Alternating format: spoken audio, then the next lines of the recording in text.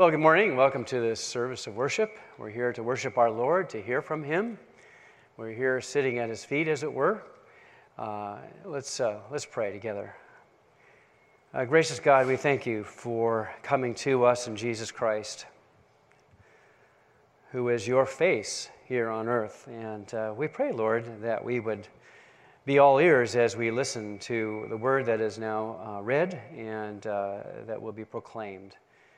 We pray that Your word would go deep into our hearts and that it would find root in the way we live our lives. So, Lord, here we are. Teach us afresh by Your holy word. Amen. Well, we're making our way through the Gospel of Mark. We're still in the first chapter, believe it or not. But anyway, we are making our way through. We're learning a lot. Certainly I am, as I have to prepare these sermons. The preacher always gets to learn more than anybody else. And I'm always preaching to myself when I preach. So I often find myself very convicted and challenged by God's Word. So let's read chapter 1 at verse 21.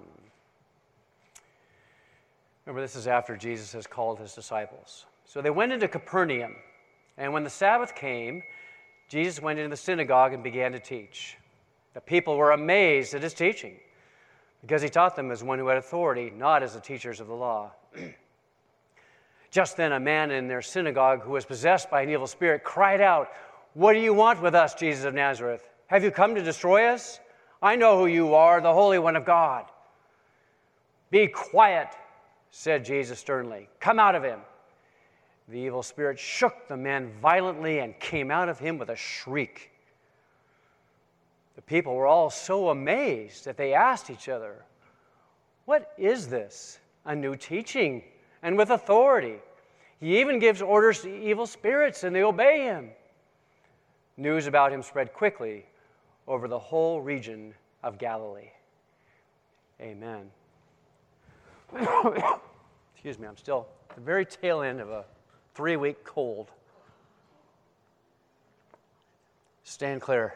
You have to quit smoking. I know. Okay, let's do it in unison. I've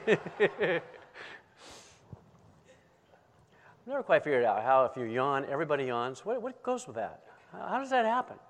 When I cough, everybody coughs. Time change. Time change, is that it? Okay. Well, after the calling of His first disciples, Jesus began His public ministry in the village of Capernaum. By way of a little background, Capernaum was on the northwest shore of the Sea of Galilee. It was an upscale kind of a place, which isn't surprising since it wasn't too far from a major trade route. And there was fertile land all around the village, surrounded by plentiful fishing.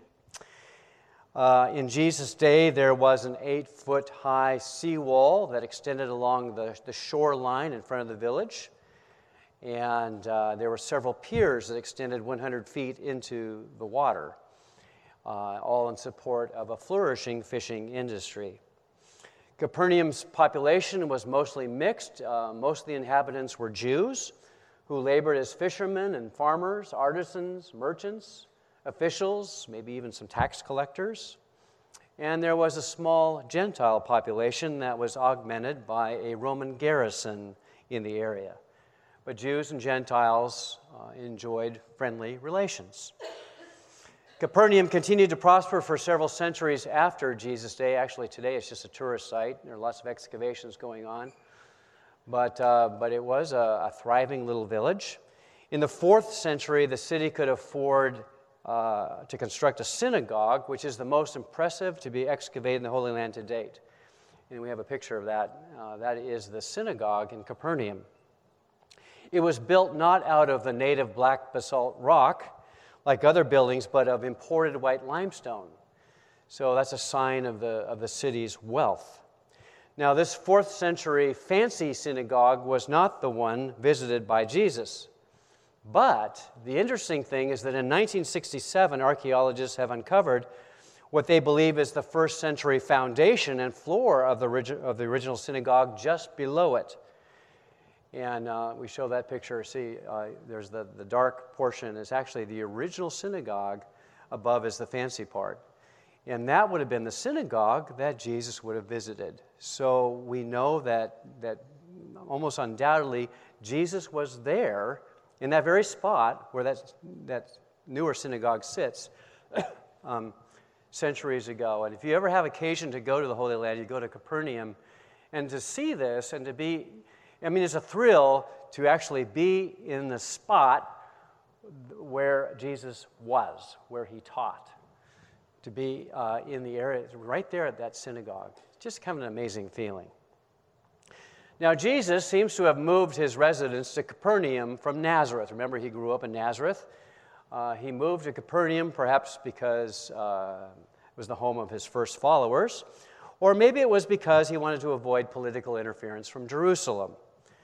So Jesus begins his ministry, and Mark tells us that when Jesus first arrived in Capernaum, he went in the synagogue to teach. Now notice that this is a synagogue and it is not a temple. There is only one temple, and the temple was in Jerusalem, and it was the place where animal sacrifices were carried out by high priests and where sin was atoned for. Synagogues, on the other hand, were simply gathering places, which is what the word synagogue means.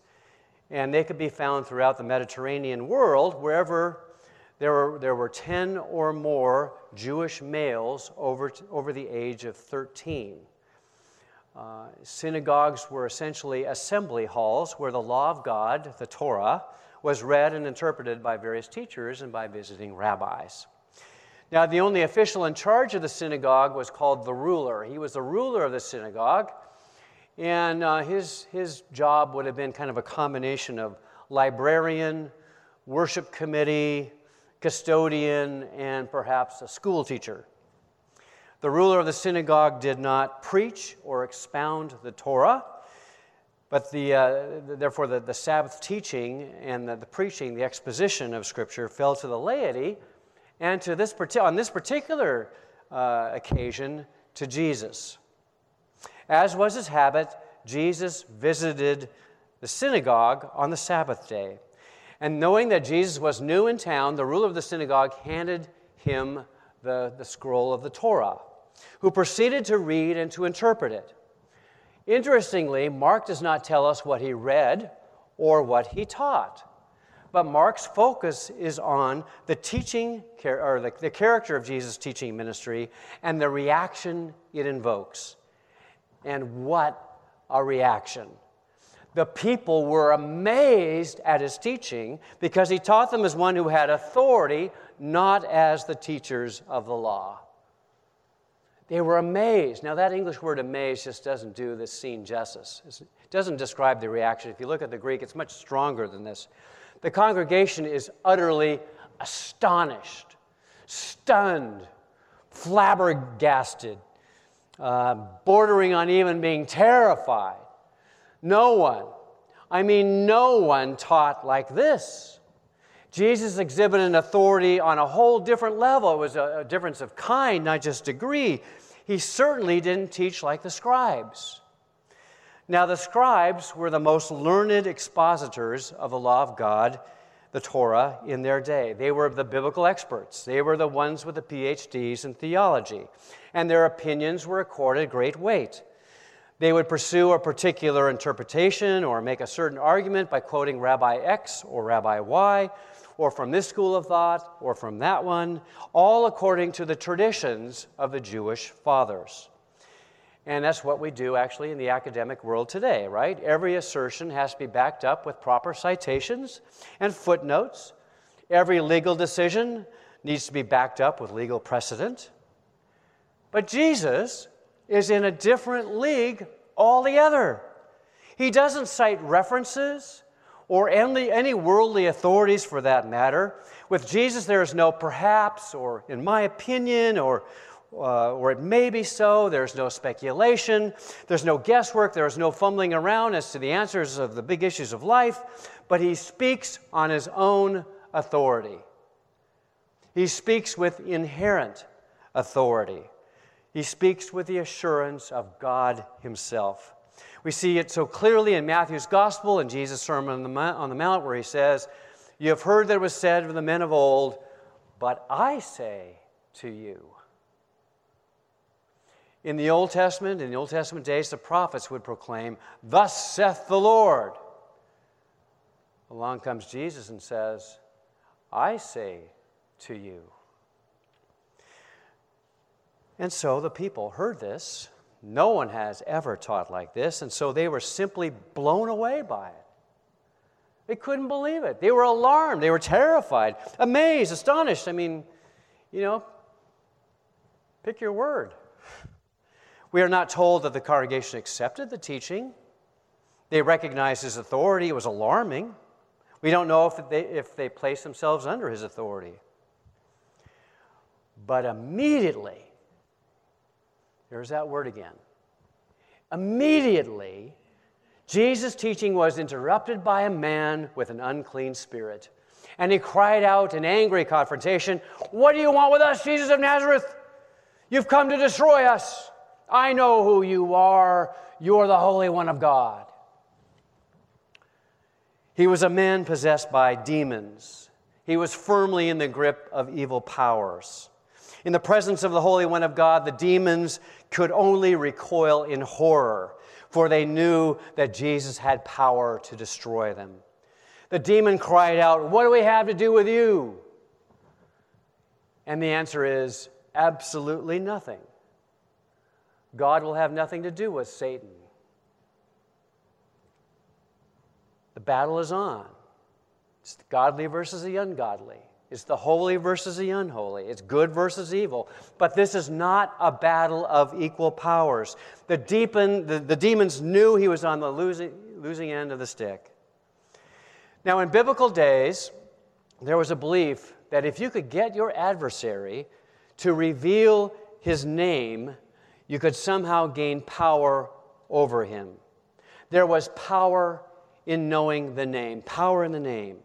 So that when Jacob wrestled the angel by the river Jabbok, Jacob tried to get the angel to tell him his name so that Jacob could overcome him. So it may be that the man with the unclean spirit blurted out, "I know who you are. You are Jesus of Nazareth. You are the Holy One of God." Was the demon's attempt to gain mastery over Jesus. Now, here's an interesting fact that I learned in my study. The only other person to be called the Holy One of God, besides Jesus here, is Samson in the Old Testament. Samson, if you remember, was endowed by the Holy Spirit with exceptional strength and power. And so the irony is that the demon recognized he was facing someone here greater than Samson. He knew he was in a losing battle with Jesus, the Son of God, come to bind up the strong man Satan and to destroy his hellish power. The demon knew that he was under the sentence of judgment and that his doom was sure. Jesus is the Holy One of God. And in the presence of holiness, the immediate response is fear and trembling. What do you have to do with us? What do you have to do with us? Fear and trembling. It's the natural response to one who finds himself or herself in the presence of the divine. Fear and trembling.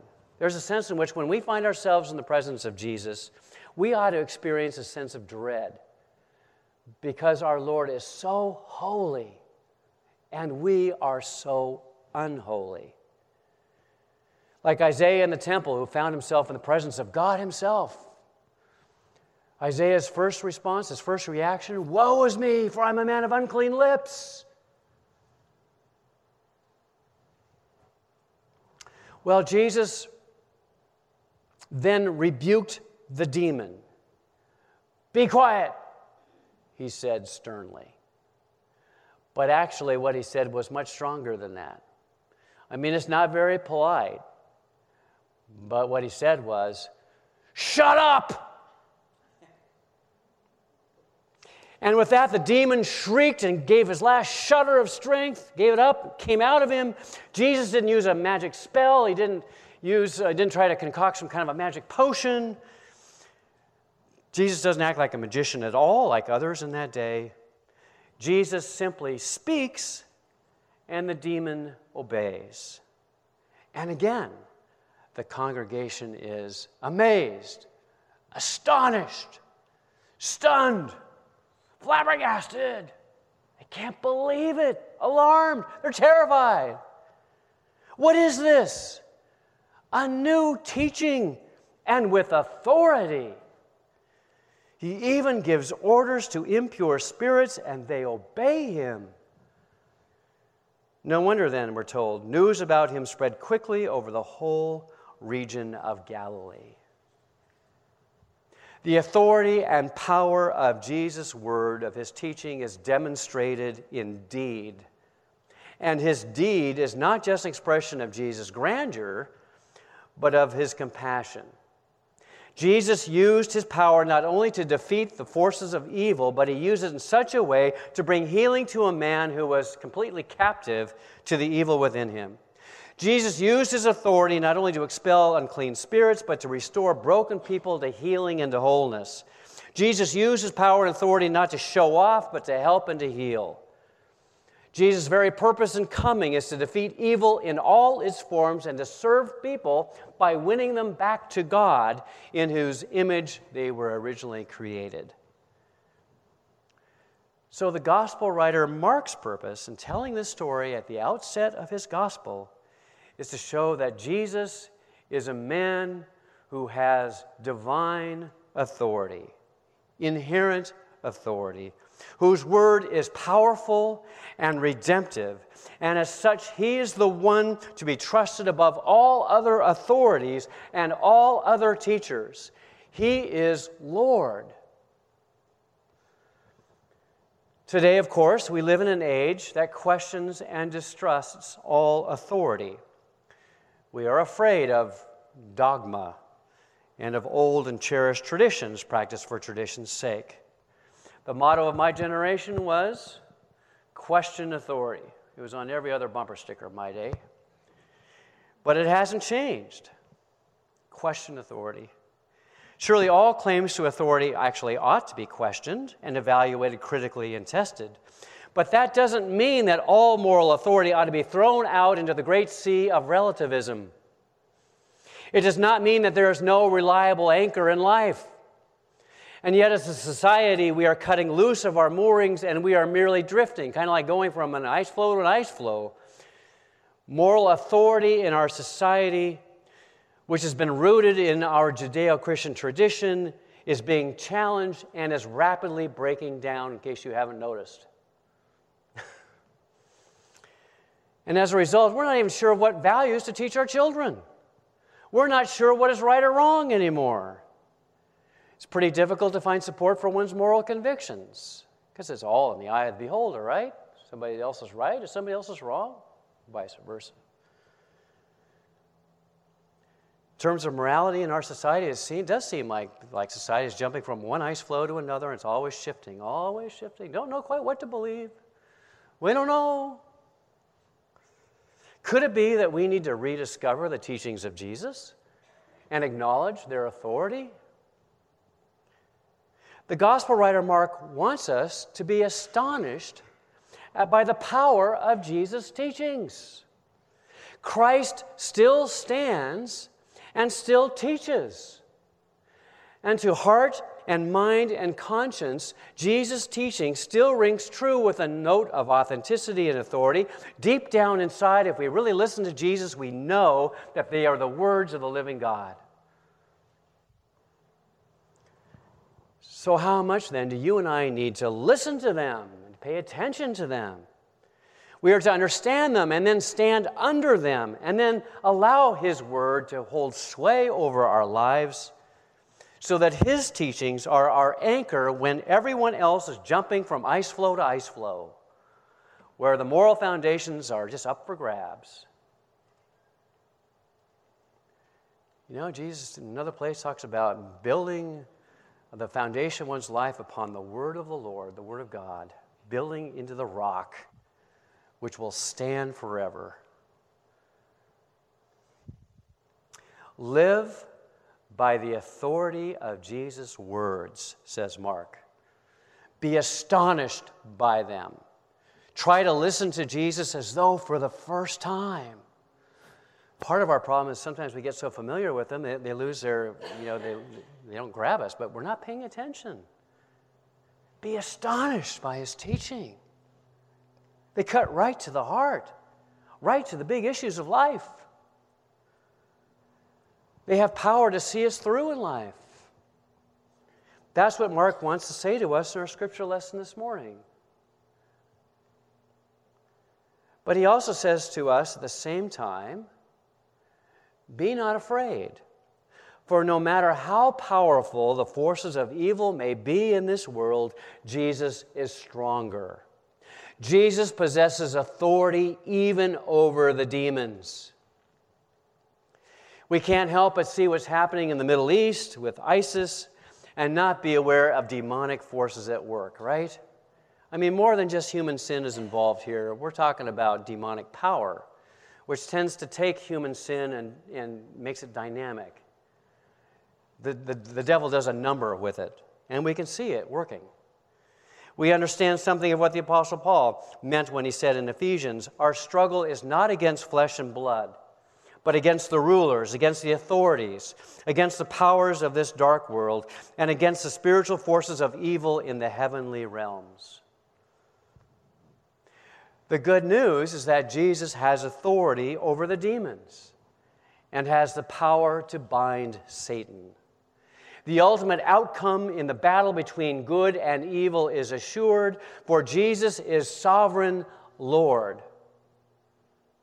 He won the major battle at the cross of Calvary, and the ultimate victory over evil is assured by virtue of his resurrection. He lives still, and he will work out his good purposes for us and for the world. Good will win in the end. And so there is no reason to be hopeless or to be discouraged or frightened or overwhelmed. We are on the winning side. So we can continue to stand firm in God's truth and work for God's justice and love. For God's love will prevail. The power and authority of Jesus is greater than evil wherever it may be found, including the evil we find within ourselves. Because of who he is, we can claim his power over the demons that inhabit our own souls and are present in our own lives. I mean, call them what you will. Demons of fear and mistrust, demons of selfishness and unhealthy pride, demons of greed and lust, the sin that holds us captive. Whatever it is in our lives that threatens to overwhelm us or that would separate us from God, we can claim his power over those things. And as you and I put our trust in him and in his word, as we put ourselves under his authority as Lord, we experience his power. We find healing and wholeness. We experience the joy of being in right relationship with God. Even though our personal struggles may overwhelm, we know that we are not alone, for the strong man is with us. Jesus is stronger and bigger than any bad thing you and I will face in this life. So we need to keep on battling and never give up. And with Christ by our side, we cannot lose. Martin Luther put it so well in that great hymn, The Mighty Fortress. Did we in our own strength confide, our striving would be losing. We're not the right man on our side, the man of God's own choosing. Just ask who that may be. Christ Jesus, it is he. Lord Sabaoth is named, from age to age the same, and he must win the battle. And though this world with devils filled should threaten to undo us, we will not fear, for God hath willed his truth to triumph through us. The prince of darkness grim, we tremble not for him. His rage we can endure, for lo, his doom is sure. One little word shall fell him. Jesus speaks, and the demons obey. So listen to Jesus. Put your trust in him. Give him authority over your life. Be astonished by his word and by his power.